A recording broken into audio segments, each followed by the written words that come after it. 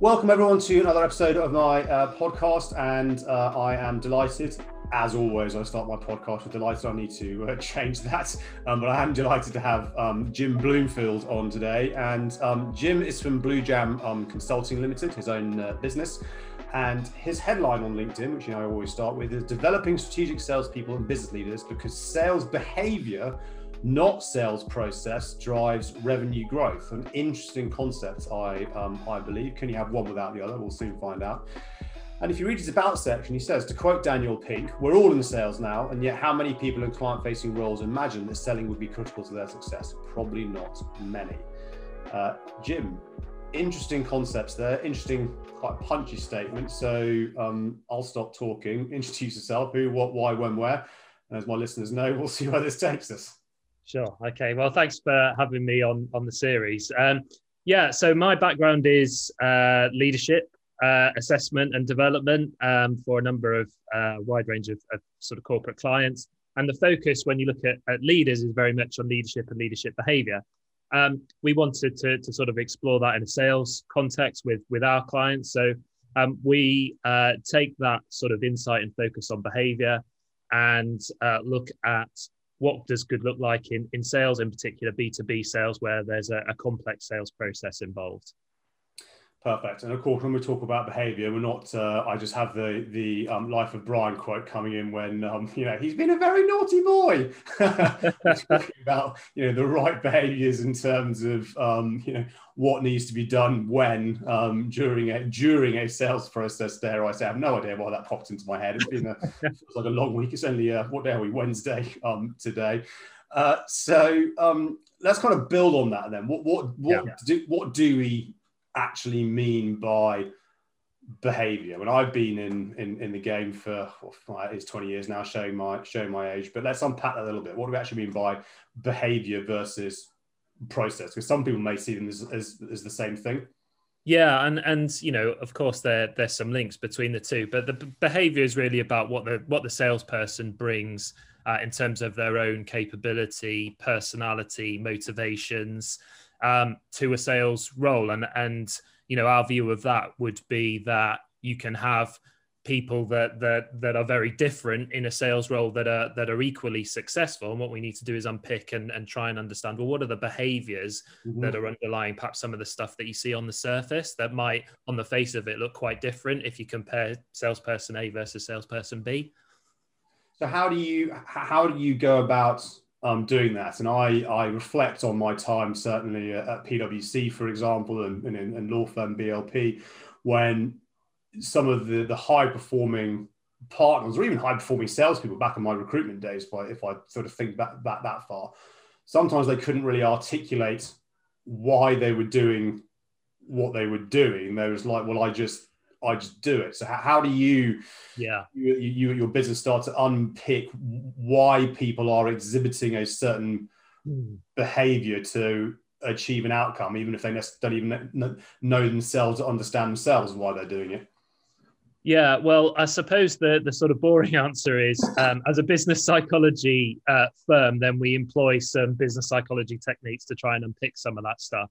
Yeah. I mean, anecdotally, when we've worked with clients, what we were noticing, but with salespeople working in very different industries, selling very different products and services, is actually when you talk to them and ask them what they do, how they do it, and crucially, why they do things in that way. Actually, there's lots of similarity in terms of some of the responses that you were getting when you analyze those behaviors.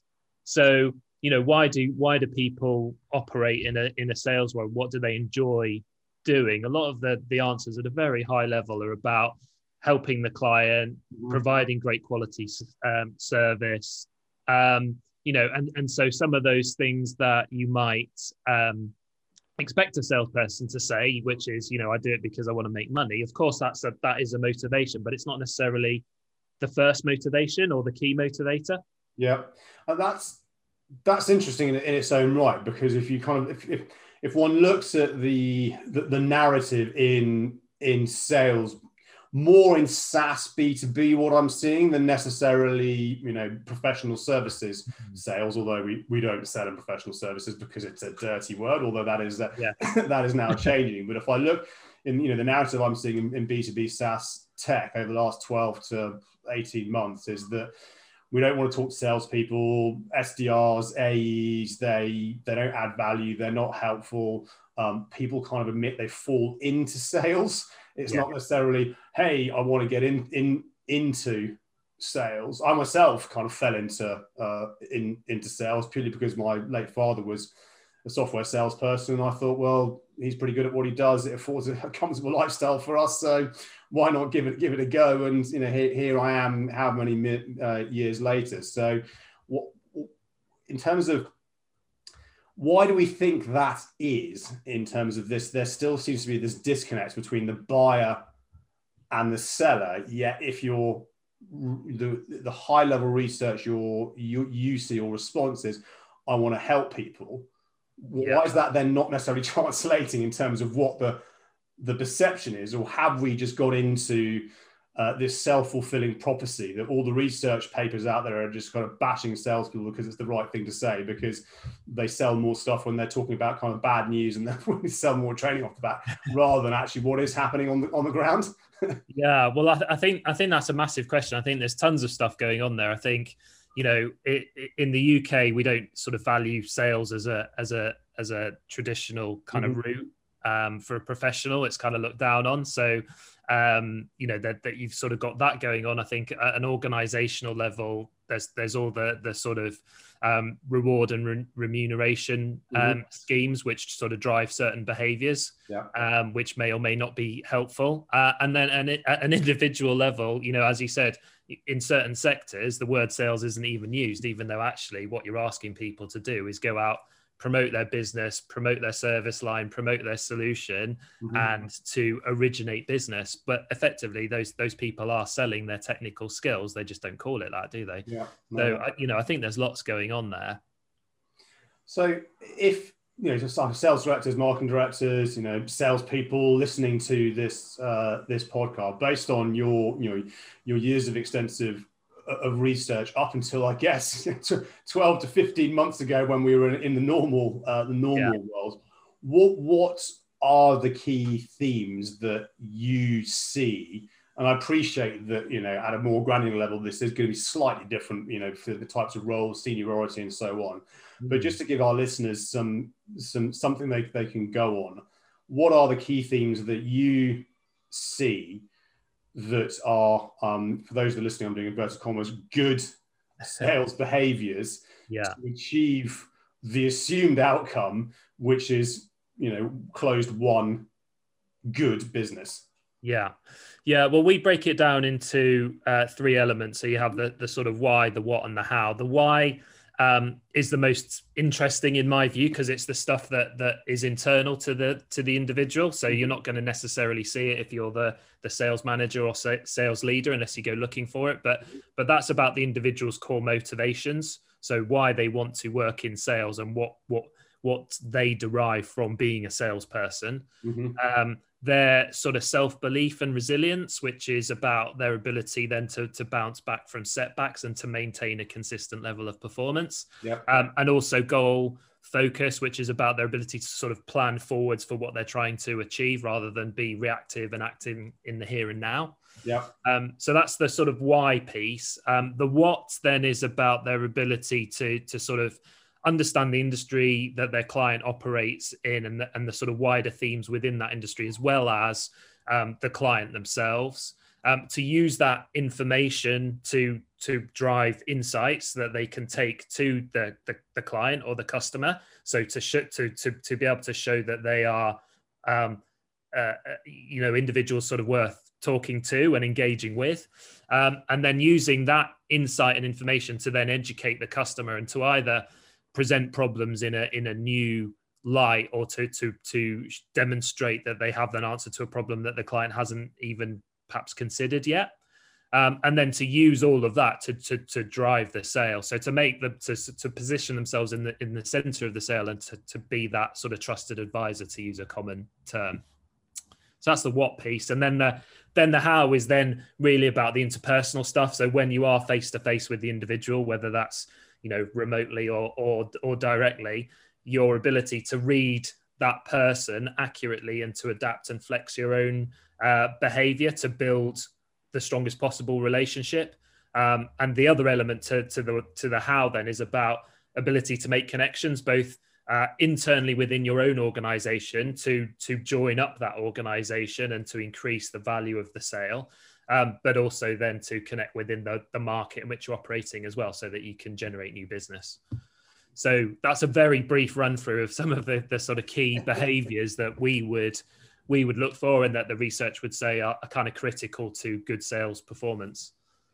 And it's interesting hearing you talk, because this just feels very much like not at the level of granularity that you go to, but again, back in my recruitment days when I was recruiting sales professionals into the IT and tech sector, some of those questions are kind of, I was asking the why, the how, and the what. And sometimes I came across people, it's like, do you actually really want to be in sales, full stop? Maybe this isn't for you. Maybe have a look at marketing, maybe have a look at, ops, something completely different. I mean, do you find that sometimes that, you have quite, I guess, in-depth conversation with salespeople, and you really kind of help them go, maybe this isn't for you. And that's not a bad thing. That's not going, you're a failure. Sales is bloody hard work. And to your point, resilience is, for me, one of the biggest things, that you've got to be able to pick yourself up after, just a bad day, a bad week, a bad quarter, because it doesn't always go your way. And the one thing that I always, I learned very quickly is that when someone says no, when someone hangs up on you, when someone tells you to, bugger off, 99% of the time, it's not at you necessarily as an individual. It's the timing, it's the situation. They've had a bad day. So do you come across that where you actually go to people, you know what, this isn't for you, and maybe you should think about a different career path? Yeah, absolutely. I think one of the most common things that we see are technical experts who have been promoted to a point where they're now required to sell, and they have a sort of sales target or sales measure over their heads where they perhaps haven't previously. And we see that in all sorts of different industries, but broadly consulting is a classic example where you've got individuals who have come into that profession, whether it's IT consulting or professional services or legal sector, whatever that might be. They've gone through education, training in a very particular niche technical skill. They then are promoted through the organization because of those technical skills, to the point where, something like partner, for example, is within reach. And as soon as you become a partner, you're required to sell and develop your business and have a clear business case, etc. And all of a sudden, the technical skills don't really matter anymore, because you've got a team who are delivering on the technical side. Your job is to go out and be the face of that business and to sell that technical specialism, whatever it is. So if you look back at those individuals and their sort of career paths and what they came into the business, into the role to do, it wasn't to sell. So, at that point, they either adapt and thrive or not. And, part of that, I think, is the responsibility of the organization for putting them into something that they didn't actually sign up to do. Yeah, I mean that's a whole podcast in its own right, just there, Jim. So I've got a lot of views on that, but let's park that for another time. Maybe a beer in the pub. I guess, but in terms of that, in all seriousness, I also have seen that translate into more traditional B2B, when you have very good salespeople then promoted into a management role. Yeah, totally. They're not even equipped or even should be in that management role. Then that can start to cause you massive problems, because you've got somebody who's very good at selling, maybe cannot articulate their behaviors and process in a way that lands to the people they're managing in terms of why they do certain things. And then you start to open up a whole can of worms there.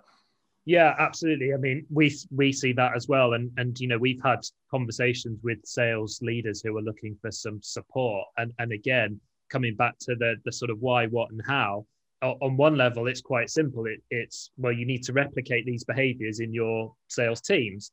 But when you talk to people who are leaders about their motivations, actually, they don't want to lead other people in how to sell. They still want to be out in the market selling. And so what you're saying to them is, actually, we don't want you to do the thing that you enjoy and that you're really good at anymore. We want you to do this other thing, which is to manage a team.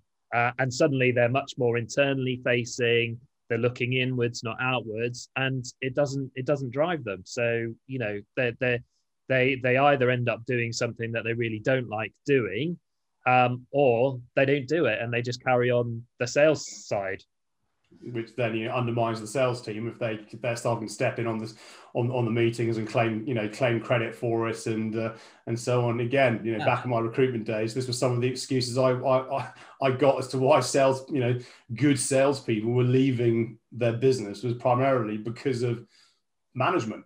The way they were being managed. It's I mean, there is no simple answer in any of this, and I guess when we spoke, when we met a couple of weeks ago, I think what's been interesting for me is watching the last 12 months, the change that's had to happen for obvious reasons, and what that now is requiring in not only a behavior change, but skill set, but dare I say process, going back to your point around behaviors versus process. So in, working with your client base and the research that you've seen over the last 12, 15 months in the global pandemic that we still find ourselves, I can't even still nuts that that's even been talked about in this podcast 12 months on from when it's pretty much 12 months on from when it started.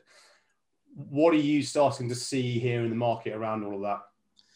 Yeah, well, it's interesting because I think our view is maybe slightly different to yours in that the behaviors are still the right behaviors. So you still need to be able to take insights, present them to your clients, and make yourself heard above the noise, I suppose. Yeah. The forum might be different, and people might need some training in how to do that using the social media that's available. But essentially, if you're not telling people something useful and telling them things that they don't already know, then that voice isn't going to be heard no matter how loud you shout. So it'd be interesting to hear your view on that, I think.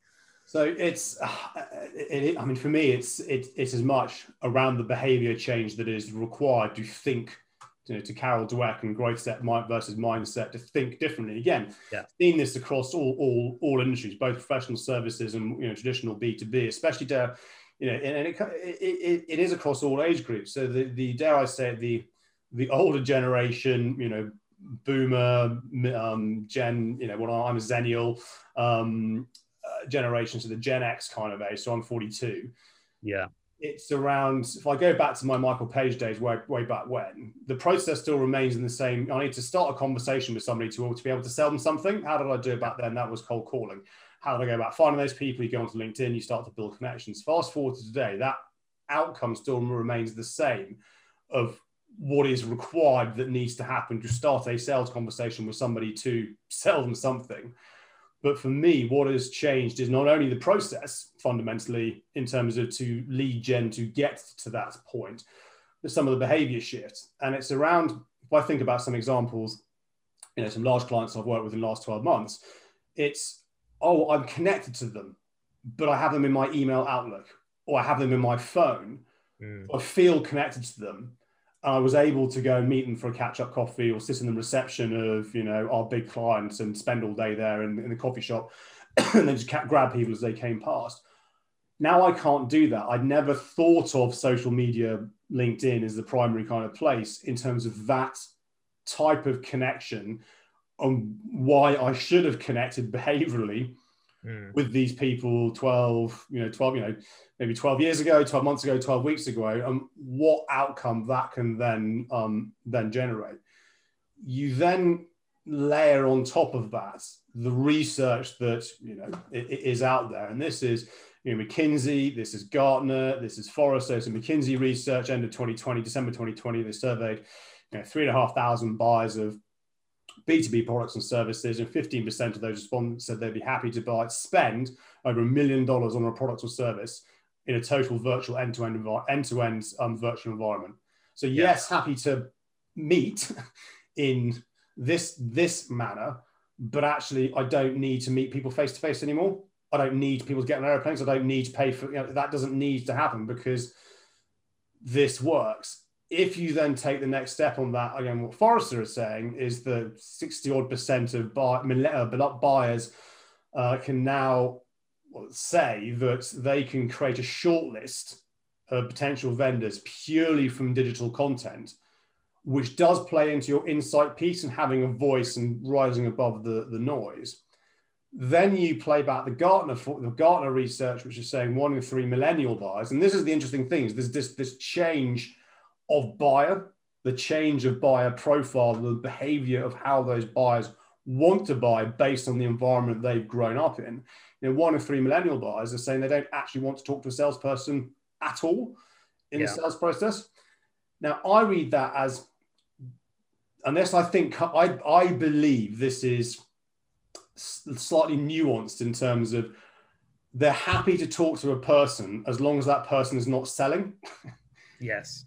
And I see it now as your role in sales is to enable the purchase, provided you understand all the other kind of digital touch points that have happened before that conversation happens or while that conversation is happening, so that when you're talking to them, you need to understand they probably know more about what your product does than you do.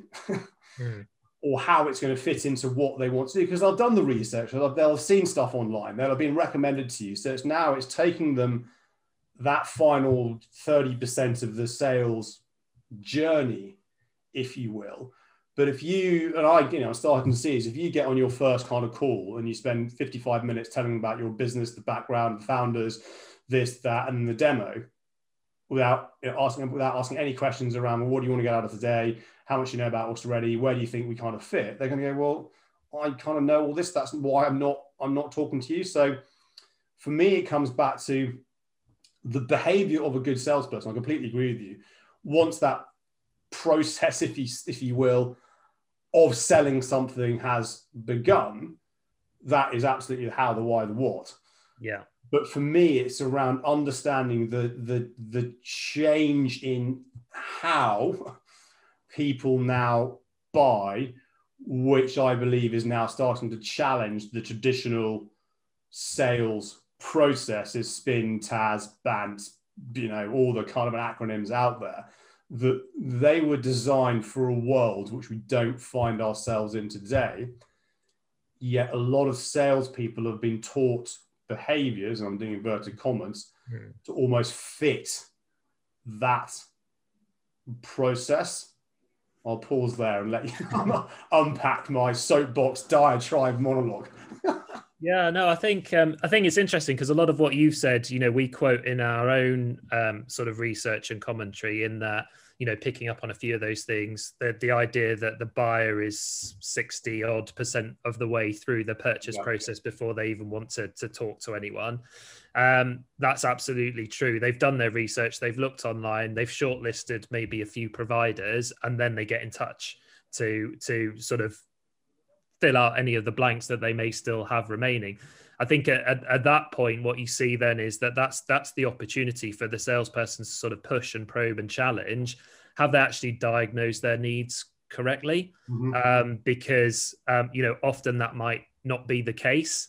There's a good coming back to Daniel Pink. There's a good passage in his book in which he uses an example of an organization who their client came to them and said, this is what we want. And they looked at the RFP and said, well, if that's what you want, we're not really in the best position to provide that. That's not really what we do, but we can help you write the RFP. They did that in conjunction with the client and then said, well, actually now, if that's what the RFP looks like, then yes, we can help. And surprise, surprise, they won the business from that point. So I think there is still scope and space to challenge the client and what they're thinking is the problem, because often they might misdiagnose that issue or not sufficiently understand the product or the solution to be able to really be clear as to what it is that they want. So, I think they do still value that sort of challenge, but you're right. We don't need the whole piece up front about who we are and where we've come from and when we were founded and et cetera, because of course they can see all of that on your website or other sources online. So yeah, I think the conversation is much more direct and to the point, but there's still plenty of opportunity to challenge in there. And if I think about our own conversations, talking to new prospects or potential clients, that the ability to do that online, virtually, face to face has been great. It's got us in front of people that perhaps would have been quite difficult to get in front of in a face to face real world environment. Yeah. And then of course people are time poor, etc. So they get to the point of as to what they're looking for, but equally they don't just want you to sort of sit there and be nodding and go, great, okay, fine, that's what you want. This is how much it'll cost if you buy it from us. Actually, what we're doing there is saying, well, this is what we've heard you tell us you want, but what we see elsewhere in the market is this. If it looked like this, would this, is that still something that you want to explore, or do you want to sort of start to talk about these other elements that we've introduced you to? And in that way, it comes back to that, what I was talking about earlier around, then you start to educate the customer and maybe shift some of the needs that they may have self-diagnosed. It's a bit like, I suppose, going online when you should go to the doctor. You can self-diagnose lots of problems, but you might not necessarily get it right. If you go online to find your problems, you're basically dead. Yeah. Well, absolutely. The more you search, the worse it gets. And, that is one of the issues that you come across is there's almost too much information out there as well. So actually one of the roles of the salesperson is to help the client understand what's pertinent and what's not to their problem, and to give some insight, not only into their own business, but perhaps also into their competitors. Absolutely. And I think, the old bait and switch on the RFP is a classic in the certainly the professional services consulting world. But for me, it's around this whole kind of concept of personalization at scale. I'm thinking more kind of B2B SaaS, because again, going back to McKinsey, they had some research out, I think, where are we? So at the beginning of this year, where they analyzed 60,000 SaaS deals in the US market. And this is also the difference between the US market and I think the European, APAC markets, 60,000 SaaS deals. And I think 80% of them, the highest performing sales reps, so they all started with a cold call. And so then one would argue is that the person isn't necessarily 70% or 60% through the buying process. However, what I would agree with, they are probably aware of what's happening in their world and think in the next 12 to 18 months, we need to do something because I'm just seeing this conversation.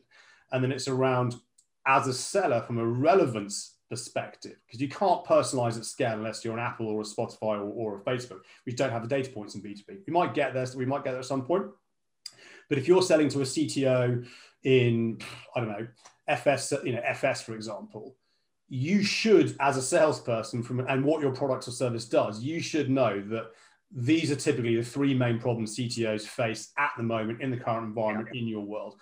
Therefore, if you can get that across in the next 30-second sales pitch in a meaningful way to pique their attention and go, yeah, you know what? I have been thinking about that. Let's then have a conversation. I still feel that still is relevant. That's still also relevant from, if you look at the narrative coming out in kind of cold email.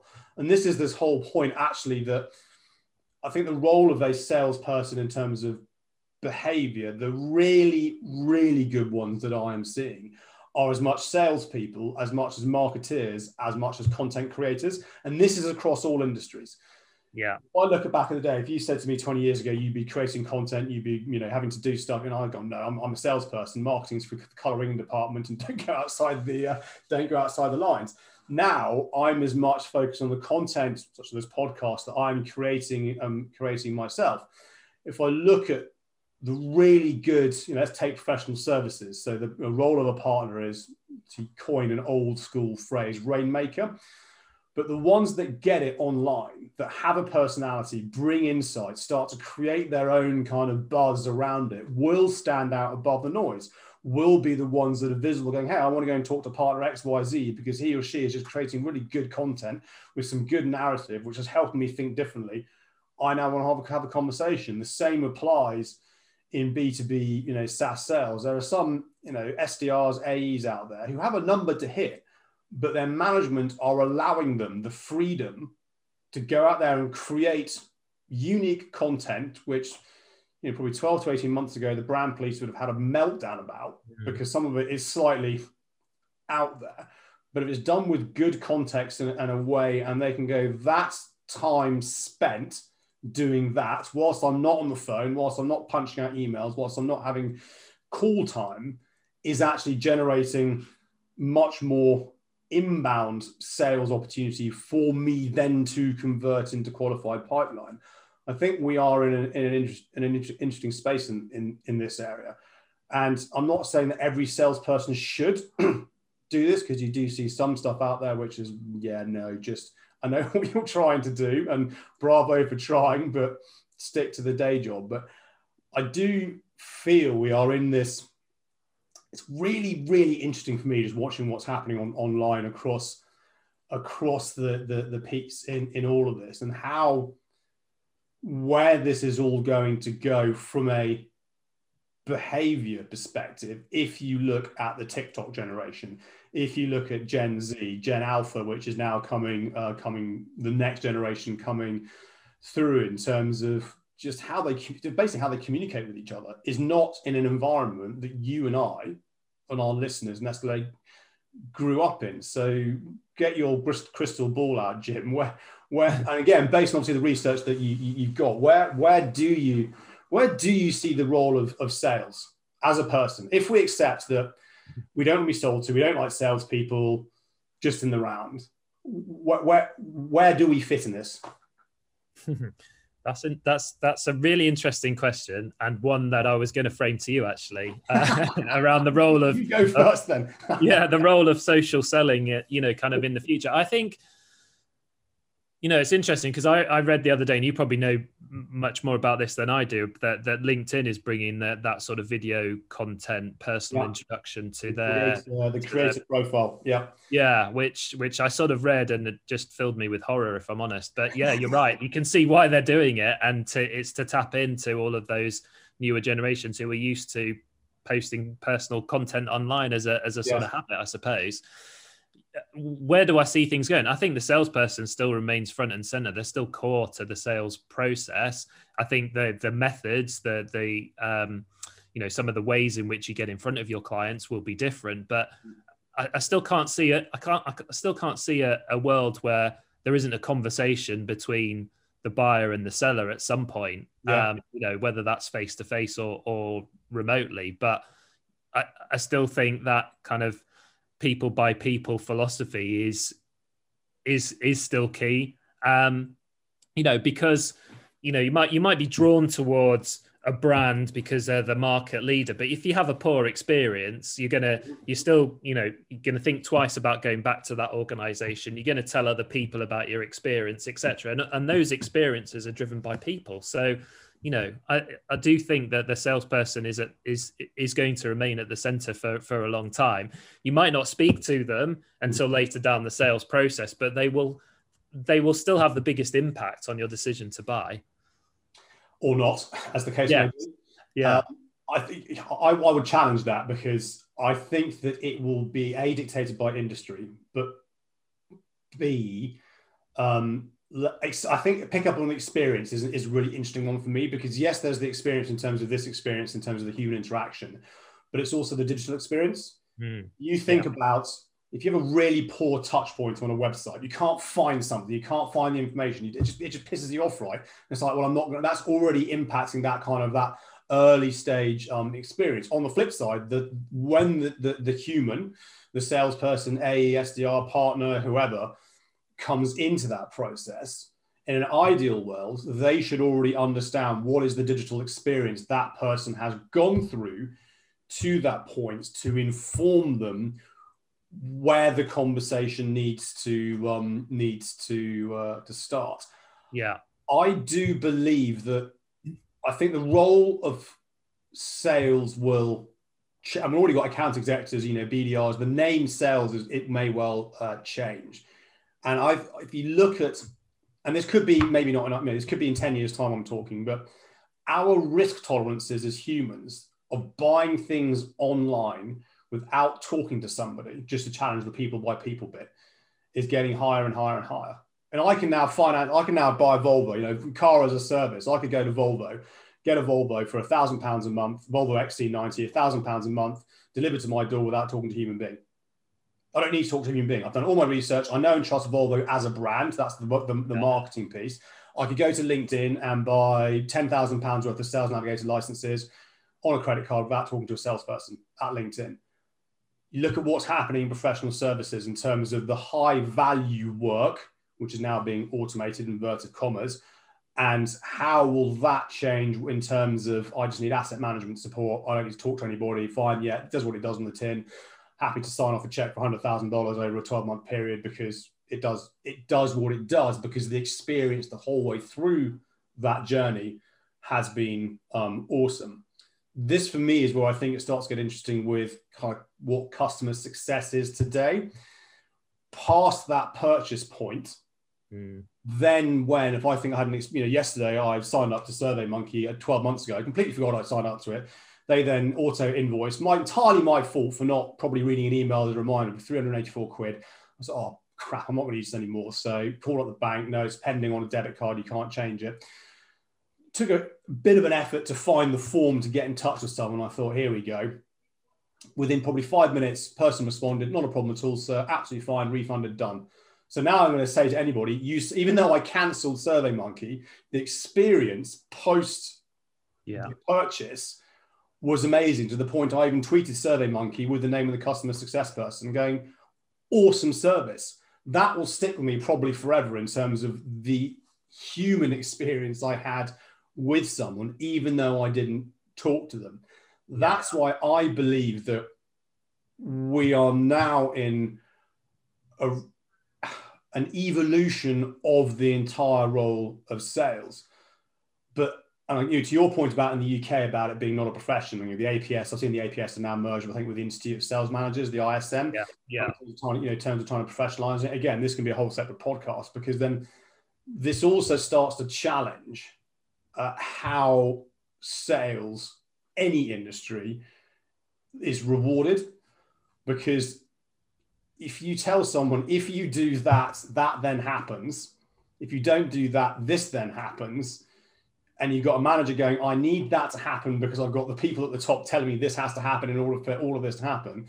That doesn't drive the overall buyer experience, irrespective of what you're trying to do. And we've all been it, month end, quarter end, give them a deal, cut the thing. That's why buyers wait until the end of the quarter, because they know they can probably get a good deal.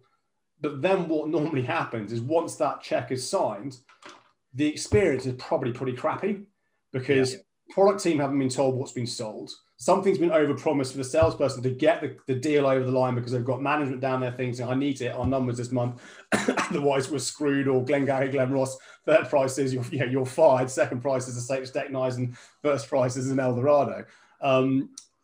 So for me, and it's just, I think it's really exciting. I think it's really, really exciting. And what I do believe is we need to bring more of the gyms into the world to actually start looking at the psychology behind all of this and the behaviors, rather than, to your point, seeing salespeople just as cannon fodder and replaceable, and we can just churn and burn. And this sits with the board for me.